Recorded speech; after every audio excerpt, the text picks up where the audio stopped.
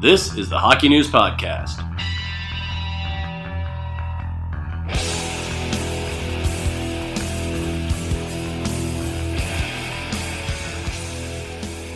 It's the Hockey News Podcast, and oh my God, fellas, Matt Larkin here with Ken Campbell and Ryan Kennedy. There's so much literal hockey news to discuss. Everything is happening. I mean, I know you got LeBron James and DeMarcus Cousins over in that NBA thingy, but let's just get down to brass tacks. John Tavares, we have to lead off this podcast with John Tavares.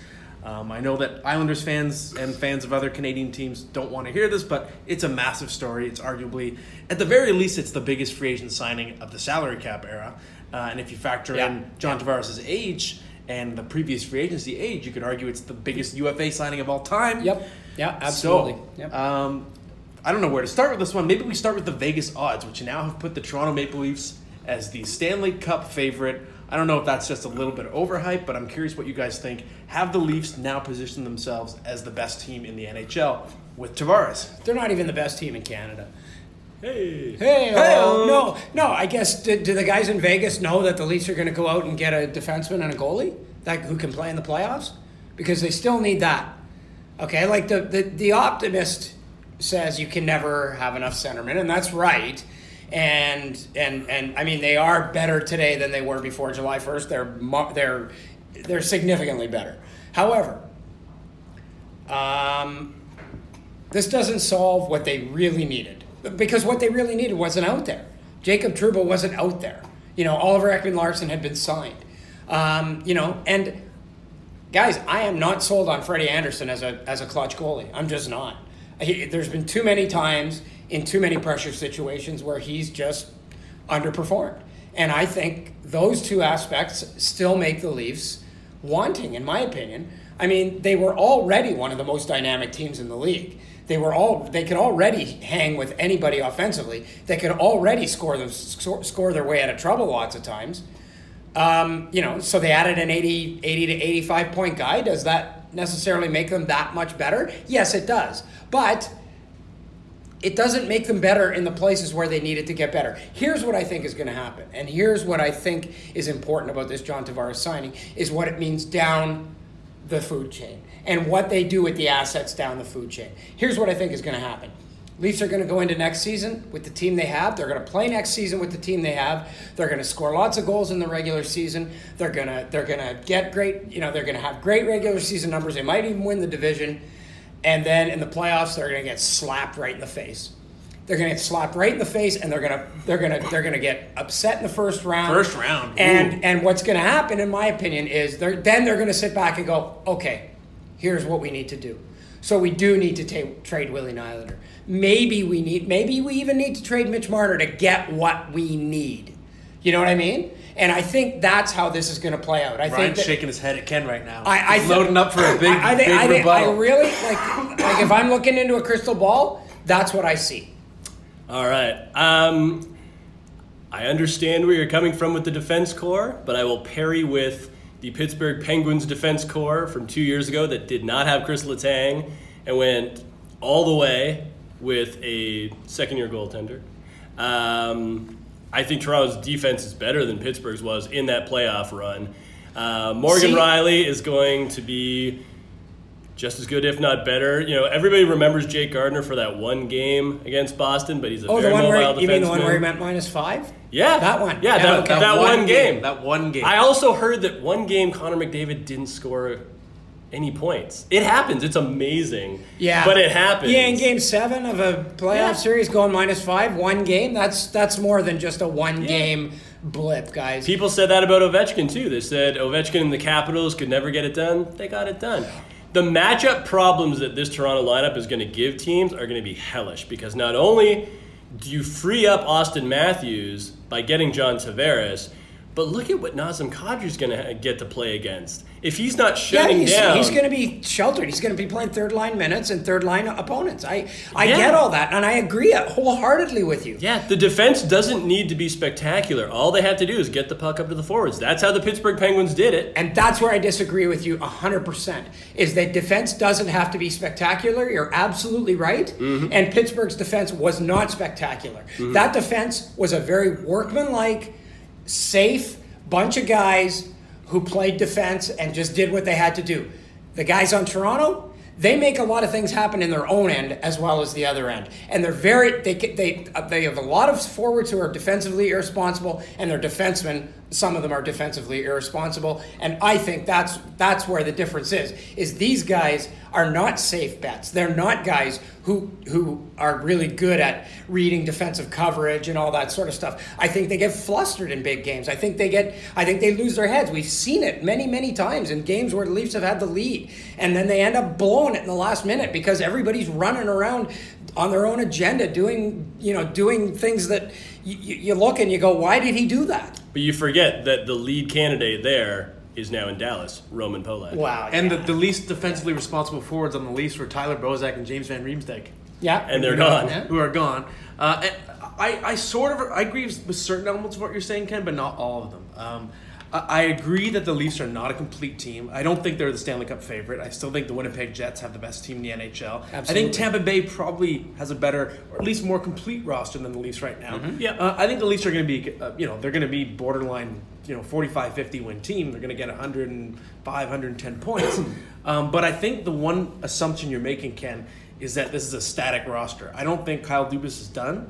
I think he's going to search for more workmanlike pieces to add to the defense core that are on bargains. He even said on Sunday in his presser that they're getting interest from some veteran players who are interested in coming to join the Leafs on a short-term basis because they want to be part of something. So I'm looking at a guy like Calvin DeHaan, and who's more workmanlike and serviceable.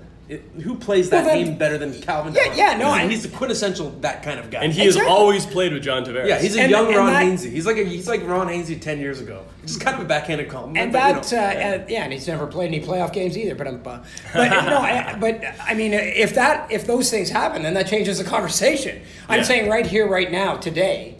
I don't know how Vegas can make the Toronto Maple Leafs on July 3rd. 2017 or July 2nd or whatever day they did it, the Stanley Cup favorite.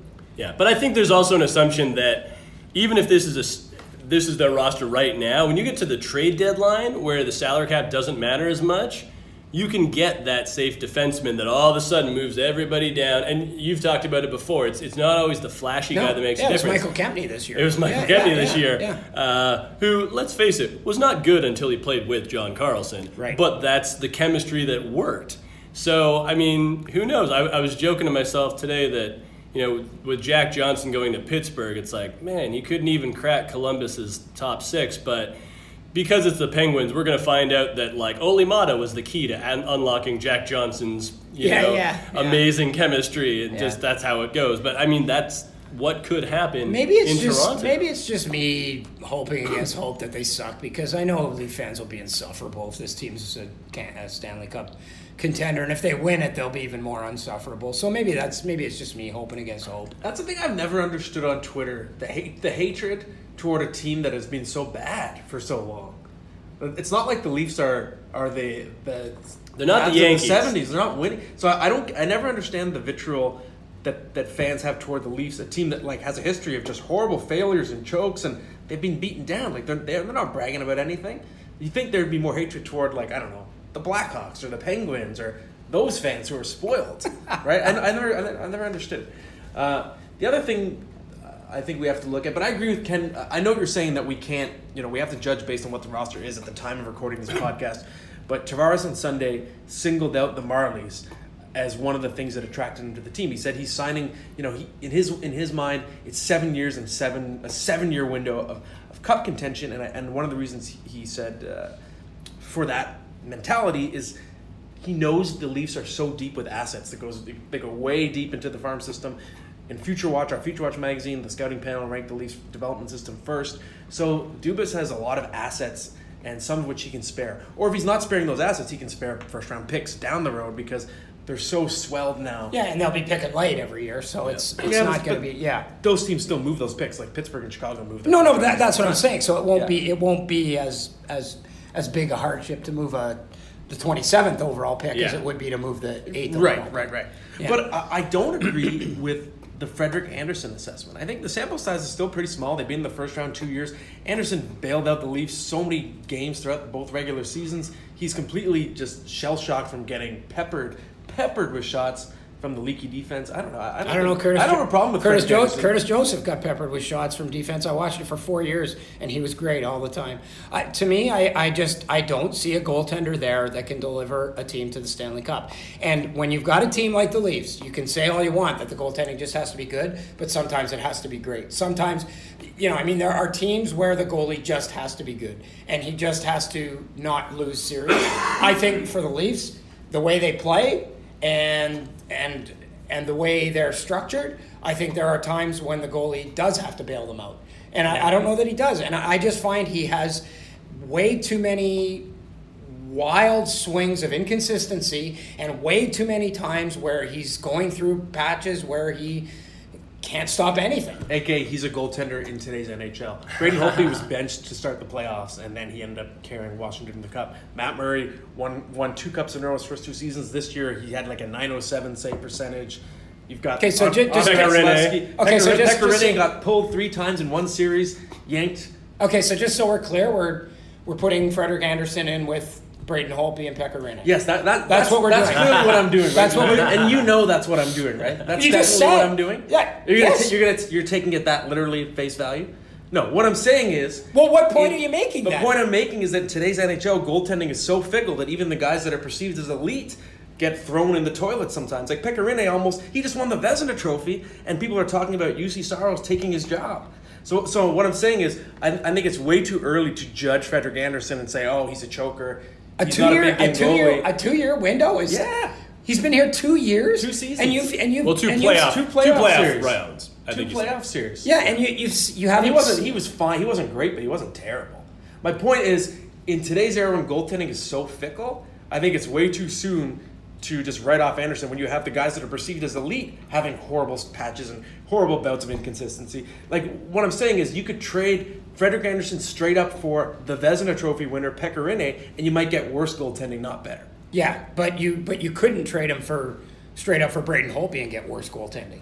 We don't think, but I mean, again, we know. Braden Holtby's in another stratosphere. I would take Braden Holtby over Frederik Andersen. He's in another stratosphere. Right, but what I'm saying is he's a significantly better goalie than Frederik Andersen. And yet he was benched to start the playoffs. What does that tell you? A goalie that's perceived as that much better than Frederik Andersen wasn't even good enough to start for his own team. That tells me that Barry Trotz lost his mind and went insane for a couple of days. That's all that tells me. That's all that tells me.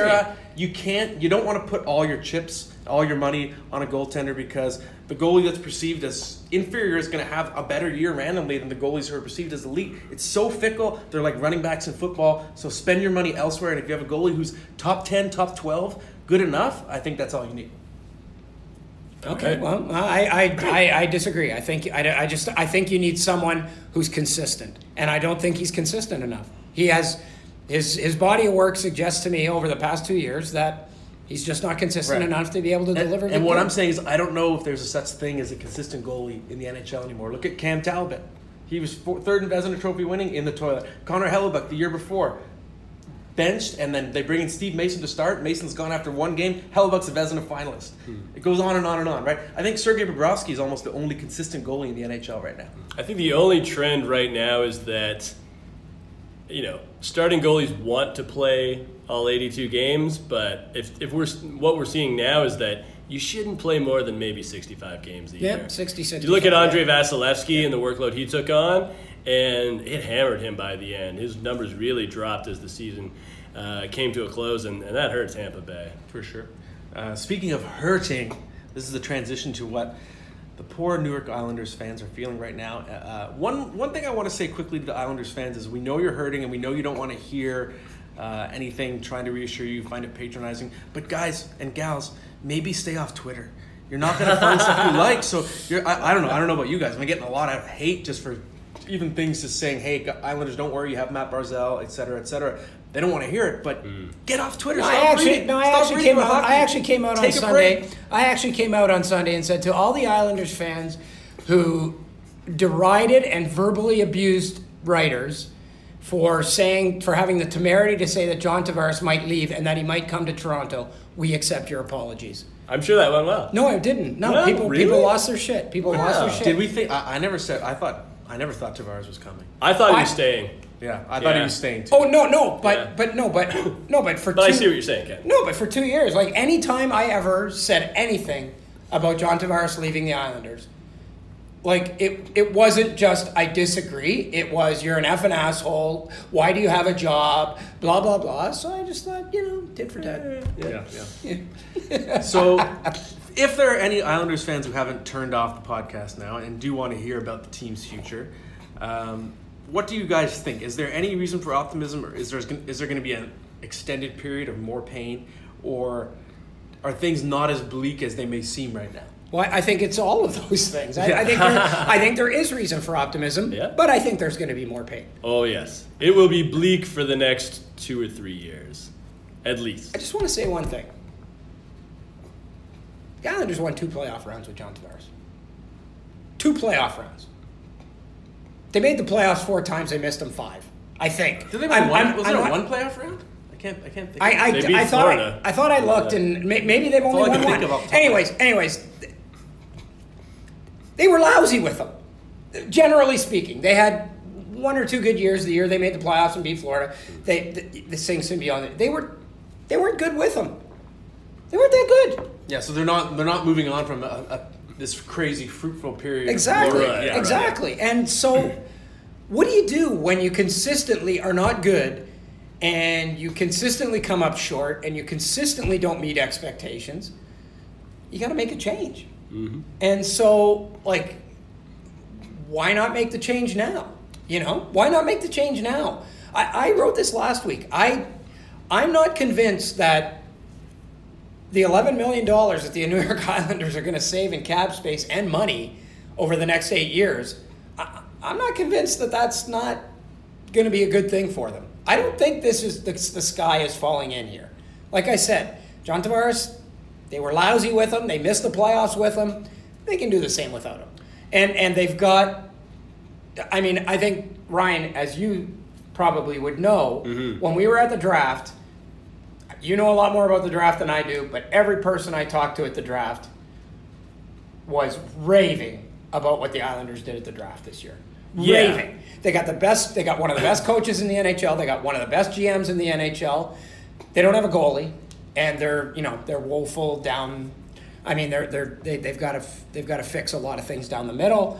But again, they've got the room now. They've got the space. They've got the canvas. I don't think this is a Chicken Little situation at all. No, there's definitely hope. And I think right now you're looking at kind of year 0 for the Islanders, but you're in a good spot because your scouts have done a pretty nice job so far. Matt Barzal, he's your number 1 center. Calder Trophy winner. He's only going to get better. And in the here and now, you've got guys that he can play with. Anders Lee was fantastic with Tavares. I don't see why it would be any different with Matt Barzal. So you're going to have some scoring, that's fine. Now, Kiefer Bellows is coming up. Great scoring winger. Still needs a bit of time. That's fine. Oliver Wahlstrom, another fantastic scoring winger. He'll need a year or 2 at least. That's fine as well. Noah Dobson, amazing puck-moving defenseman with size, still scratching the surface of what he can be. He'll need another year or 2 at least. That's fine. Now, goaltending has been horrid on Long Island and Brooklyn for a long time.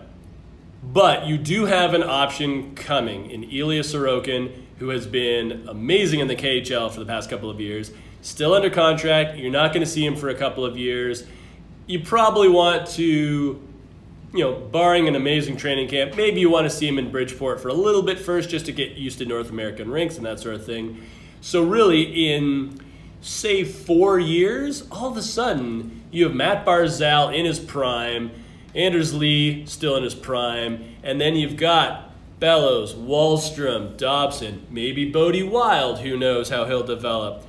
You have Sorokin in net. All of a sudden, that's a pretty nice core. Yep. And you've got a lot of cap space, so maybe in the interim you've taken on some bad contracts and got nice assets out of it.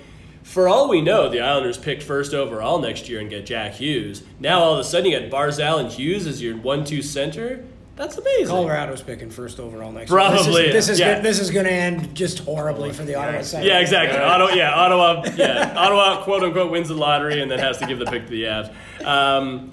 But yeah, either way, the future is now for the Islanders. I think what they do is they take their lumps. They're in a tough division anyways. You bottom out, and you bottom out proper. Yep. Lou Lamoriello has already overseen this once exactly. in Toronto. He's been there. He's familiar with the process. And like, you don't even have to really tank. No, like, you don't have to tank. You like, just toss those guys out. Yeah, you just sort of stay the course and run your franchise as, looking to the future. And that's not a tank. No, play Leo Komarov 21 minutes a night.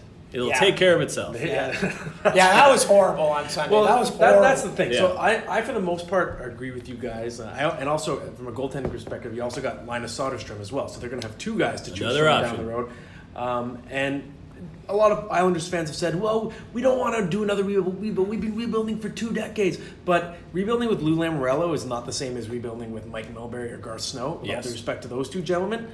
I don't know if you even need to say that. Well, and like, what's the rebuild? What are they rebuilding from? No, really. it's a build. Yeah, it's a it's build. not. It's Yeah. not even a It's a rebuild. build. Like, unless you it's a say, build. unless we're rebuilding from the '80s Islanders or early '90 Islanders. Yeah, Yes. because there's not. You can't rebuild from Nothing. a mud hut, anyways, right? Yeah. But the one thing that I don't think was a great look is the signing Komarov and Valtteri Filppula. It kind of reeked of reactionary desperation. Well, look, fans, we're doing this. It's okay. And if I were Lamoriello, I would have just let that be, because I agree. You don't want to tank, but you just want to roll with maybe a younger roster. And it's not like you signed Komarov for a 1-year deal where you can flip him. You signed him for 3 years, and now you're just stuck with Leo Komarov. But you're not going to be good in that time. Can I say something too? I just think that you gotta have NHL players on your team. You gotta have NHL players and experienced players on your team, because if you get into this cycle of losing and losing becomes acceptable and these guys are just a bunch of young guys, nobody to lean on, no one to sort of guide the way,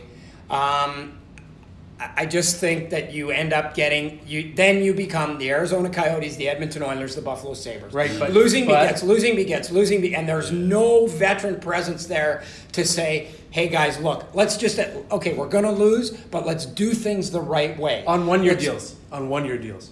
And what teams like Buffalo and Edmonton have in common is they have veterans earning too much money who are stuck on the team on long-term deals. Yeah. So to me, the smart move is, I agree, bring in the veteran leadership, 1-year deals.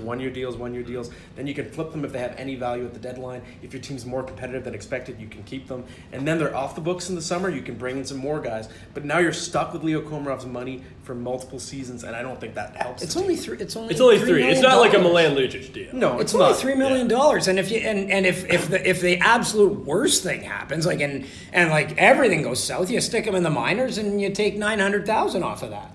For your cap, it's not going to happen in a year. So I don't think it's going to be that bad. I just think you can get more assets. So if you have guys on 1-year deals, you can flip them and you can keep amassing more and more picks. Which is that's what Montreal did with Buchanan. They're going to flip them again at the deadline. And the Leafs did it under Lamoriello, right? Yeah. Like the Daniel Winnick type guys. Right? Yeah. Actually, the Islanders have missed the playoffs 6 times, made them 3 times under Tavares, and you're right, they've only won one playoff round, not 2. The one thing I'd say to Islanders fans is don't panic. If Matt Barzal is a 70-point player next year, which I think he will be, don't panic, because he doesn't have the insulation now in the lineup, right? So he's going to be facing much tougher competition because that was what made Barzal and Tavares such a deadly tandem, is you couldn't key on one line. Yeah. Now you absolutely can.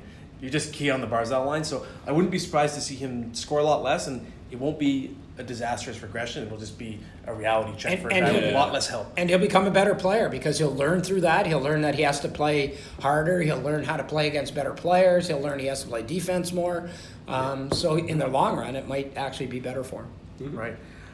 So we talked about the Leafs and the Islanders, who stole most of the headlines, but a lot of other stuff went on as free agency kicked off and the draft petered out.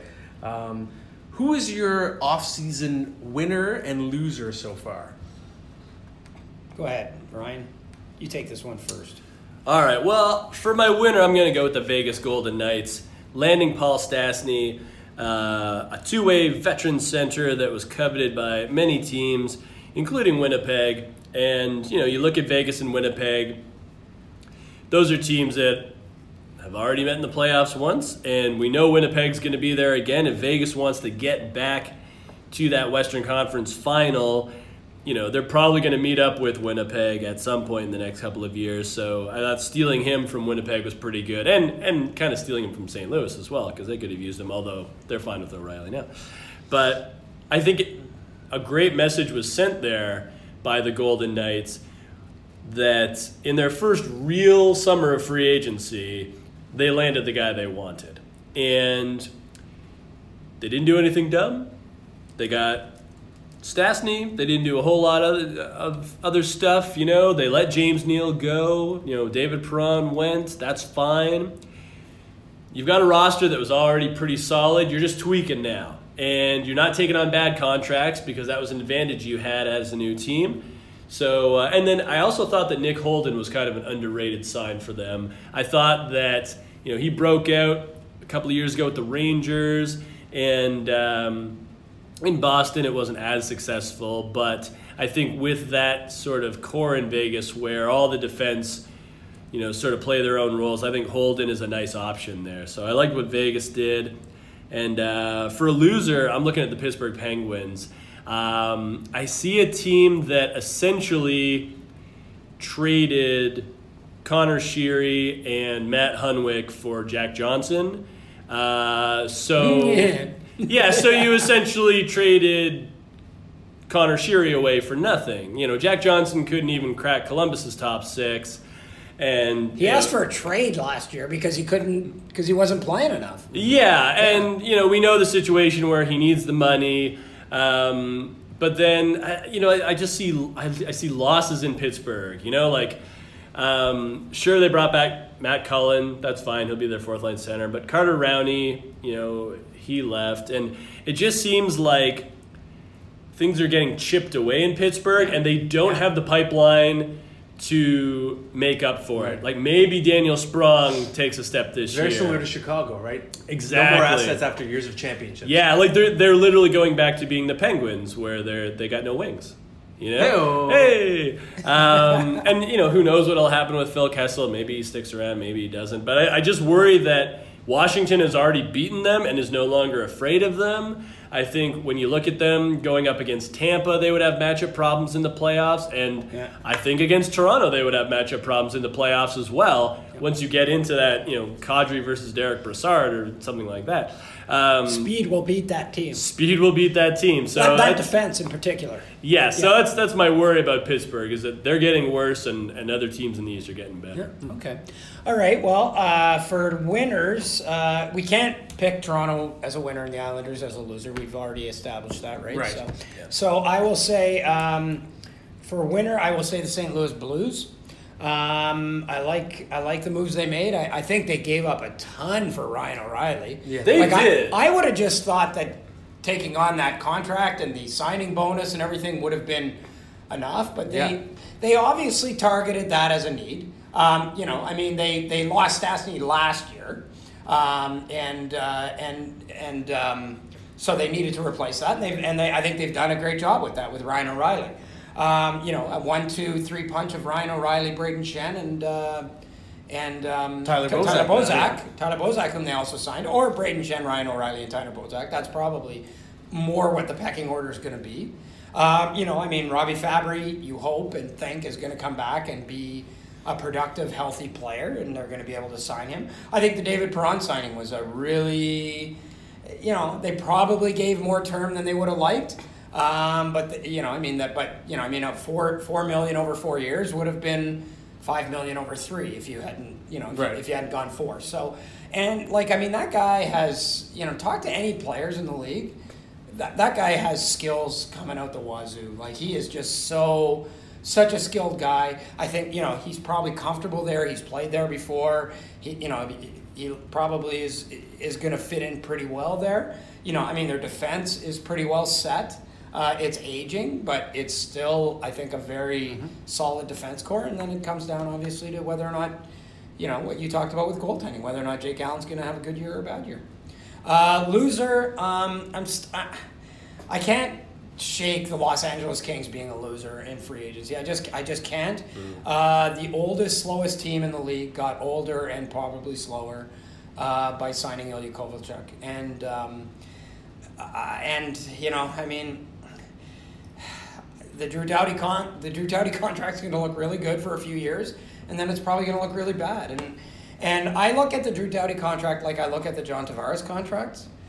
Everybody talked about for 5 years how the Islanders were getting a deal on John Tavares and how they were getting this team-friendly deal and how great it was.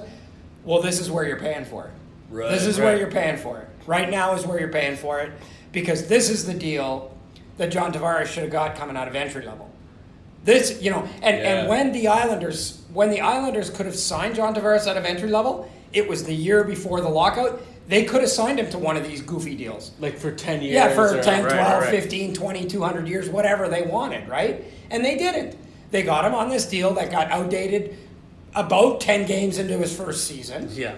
And then it looked really good for 5 years, but now they're paying for it. Mm-hmm. So instead of paying up front and keeping Tavares for 3 years, they were penny wise and pound foolish, and they saved a lot of money and cap space for 5 years, and now they're paying. And I think the same thing is going to be with Doughty. I think the same thing is going to happen. I think Doughty, and I think all these guys should be getting this money coming out of entry level when they're this good. Yeah. And not, you don't give them a bridge deal for 5 years at $6 million or whatever. No, pay them now. You got them that means you got them for 11 years, and then they're 29 years old, and then you start talking about, well, you're obviously a declining asset, and it wouldn't be that big a deal if you lose. See, right? You make an interesting point there, because if we look at Joe Thornton, fantastic player, maybe even a Hall of Famer. Oh, yeah. Next year and this past season, he will make a combined total of $13 million. Yeah. In what are probably two of his least effective seasons ever. Right. Would you rather have not had Joe Thornton on those contracts, in his early days in San Jose? But that's the way that the league works, that right. You reward people after they accomplish things. That's the problem. It's so bizarre. Is that players get rewarded for what they did. And lots of times they get rewarded for doing stuff with other teams. It's not even the same team that pays them. Right, you know what I mean? I don't know how you fix it, but it's just a weird thing. You fix it by giving these guys big money coming out of entry level. Like Connor McDavid. Okay, so Detroit, right? They've got Dylan Larkin, Andreas Athanasiou, and Anthony Mantha coming out of entry level right now. Mm. They're going to play hardball with all three of them. Yeah. They're going to play hardball with all three of them. And Dylan Larkin's probably going to get $6 million a year on whatever term he wants. Yeah. Right? If he wants to go 8 years, $66 million, I doubt if he would. He could do that. He may go 2 years, 3 years, whatever. He's penciled in at $6 million. Great.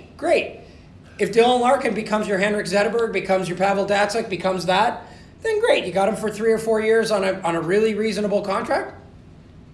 Then you're paying once he reaches the age of 27 and unrestricted free agency. Rather than saying, okay, Dylan, look, you're our guy. Yeah. For better or for worse, you are our Connor McDavid. You are our, this guy, that guy. You're our Jack Eichel, whatever. We're going to take care of you for 8 years. Mm. Right. And we've got you for 8. It's the way for some reason, it's like the way the general manager or just human brain works. You want to pay for what you've already seen instead of what you hope to see. Yeah. It's just, right. It seems like no one can right. Like when you buy a car, you're buying a car for what it's going to give you in the next 5 years. You don't buy a car because, wow, that was a great car for 6 years. Yeah. I'm going to pay top dollar. Races. I'm going to pay top dollar for that car. You don't pay more for a used car. Yeah, you're going to pay top dollar for that car that's depreciated by 87%. Yeah. This car has already gone 500,000 miles. It's very reliable. We're paying for 500,000 more. Yeah. I think my winner is the Calgary Flames. And yes, I know they lost Dougie Hamilton, and no one wants to lose Dougie Hamilton from a pure hockey standpoint. Well, a couple of teams do. In the dressing room. I can think of 3 in particular. Well, that's why I said from a pure hockey standpoint. I didn't say from a dressing room standpoint. 2 in particular, yeah. Michael Furlan, yes, they lost him too, but as I said in the last podcast, he played with Monahan and Gaudreau. And Adam Fox is still a future. He's not a sure thing. You're adding James Neal. You're adding Elias Lindholm to your top 6. You've got Derek Ryan now as your number 3 center behind Monahan and Backlund. You've got Bill Peters coming in as your head coach, and you've got Noah Hannafin. I think the Flames, to me, the Pacific Division is still up for grabs. Yep. And I absolutely think the Flames are going to be back in the playoffs. They had horrible injury luck this year with Monahan's body just falling apart. And their goalie. And Mike Smith was great before he got hurt. Right. To me, the Flames have huge bounce back potential. I wouldn't be surprised if they were maybe the second best team in the Pacific. Well, they were 27th, 28th in goals last year, and they picked up James Neal. So that's obviously a really good pickup on a contract that, 5.75, that's not outrageous over 5 years. Right, and from a goal scoring standpoint, even Elias Lindholm's floor is kind of like Michael Furlan's ceiling, right? Like Michael Furlan scores 20 goals, that's a great year for him. But Lindholm, the expectation is 20 goals. Right. And in terms of a loser, I'm going to say the Boston Bruins. I think it's sort of a deer in the headlights type of offseason. They lose Riley Nash, and Riley Nash only got, $2.4 million? It cost less than Ryan Reeves' money to keep Riley Nash. He might have been the best, most effective, most productive third-line center in the league. And he could play. Riley Nash, He was a point-per-game player when he was pressed into duty with Marchand and Pasternak. And when Bergeron got hurt, he was right there. That's right. He had 13 points in 13 games. Yeah. And you let him go, and that's all it cost to keep him, $2.4 million? I think it was 2.7. 2.7, but it was less than. I know it was less than Ryan Reeves, right? Yeah. It was less than what Ryan Reeves got. Oh my God, which is insane. And you lose Riley Nash, you lose Rick Nash, and I know the Bruins were linked to a lot of different trades. Anton Khudobin, and they bring in. Well, Yaroslav Halak's a good backup. You pay a decent amount of money to John Moore. Wait a second. A good backup, not starter. He's fine as a backup. He's fine as a clear. Yeah, he can sit there with 20 games a year. He can look really good sitting there with a ball cap on his head. But if you're only asking Halak to play 20 games, I'm sure he's fine. He's as good as Anton Khudobin. Come on, sure he is. And John Moore, I don't know. I mean, Moore's fine, but I think the Bruins got pressured into a market that didn't have a great defenseman available, so they paid John Moore maybe a little more than he's worth. And they already got like 7 or 8 NHL defensemen already. Yeah. I guess you're looking at it from, you're going to flip one of those guys, and you can never have too many defensemen. But that one seemed odd, yeah. Right, and we know they really wanted Ilya Kovalchuk. They didn't win those sweepstakes, and I think that's a team where Kovalchuk actually would have been a fit, unlike LA. Right. So I don't know. And then you see what the Leafs have done. I think the Boston now, I project them as third in the Atlantic Division right now. Tampa and Toronto. Yeah. I think they've fallen behind, and there aren't really many great assets out there in free agency they can grab now to sort of catch up. I guess they probably need to trade if they're going to do it, which could still happen, right? You never know. Maybe they go in on, who knows, Erik Karlsson, or maybe they try to trade for Jeff Skinner, whatever. But as of this time, I think the Bruins are behind the 8 ball in that division. Mm-hmm. And I think Buffalo, things are looking up for Buffalo. Sure, I think Florida's going to be a lot better next year. Yeah. So I don't know. It's like, to me, it's your move, Don Sweeney. Like, what's going on here? Mm-hmm. Very quickly before we finish the podcast, we know now teams have been given permission to negotiate with Erik Karlsson as part of a sign and trade. Assuming he's not traded while you're listening to this podcast. Very quickly, predict Erik Karlsson's team on October 1st. And it can be the Senators if you think he's not going to go. Starting with... If you're not sure... Go ahead, yeah. I'm going to say... I've had this feeling about Tampa. I don't know how it's going to work. They're going to have to move an asset out. Maybe it's Tyler Johnson, whatever. But I think that Yzerman... He's ready to make... when the McDonough trade and extension tells us he believes this team is good enough. They don't need to add more youth. They have their critical mass of talent. So I think Tampa's going to go all in and get Erik Karlsson. Ooh, I'm going to say Vegas. Yeah. I feel that's the play. And I feel he'll be there by October 1st. I'm going to say Ottawa. Just because I think if he was going to move, the critical time to move him was by the draft. And I just think that things are such a mess there now that I don't even know what to say. They kept saying they were going to start negotiating with him on July 1st when they could have been negotiating with him whenever they wanted up to that point. All they had to do was announce July 1st. Yeah. And I just think that, I don't know, unfortunately... I don't have a lot of faith in what's going on in the front office in Ottawa right now. So I'm going to default to what's the worst thing they could do. And that is keep Erik Karlsson and go into the season with Erik Karlsson. Find a way to buy. And then they don't trade him at the deadline. Yeah. So other than that, I just, how do you explain this? How do you make any sense of this anymore? It's just a forever burning tire fire. I would have said Pittsburgh for Erik Karlsson if they didn't spend that money on Jack Johnson. I think that would have been a great fit. Just to see Erik Karlsson. How many times have we said, "Wow, why'd they pick that guy up?" Like you were saying before the podcast, Ryan. Like, why? Oh God, Justin Schultz? Are you kidding me? Haven't they watched him play for the last couple of years? There's a little bit of Pittsburgh magic. Yeah, that's true. That's a fair point. You never know. Well, everyone, thanks for listening, and stay tuned. I'm sure there'll be some kind of trade or something popping up throughout the offseason, and we'll be talking about it on the next podcast.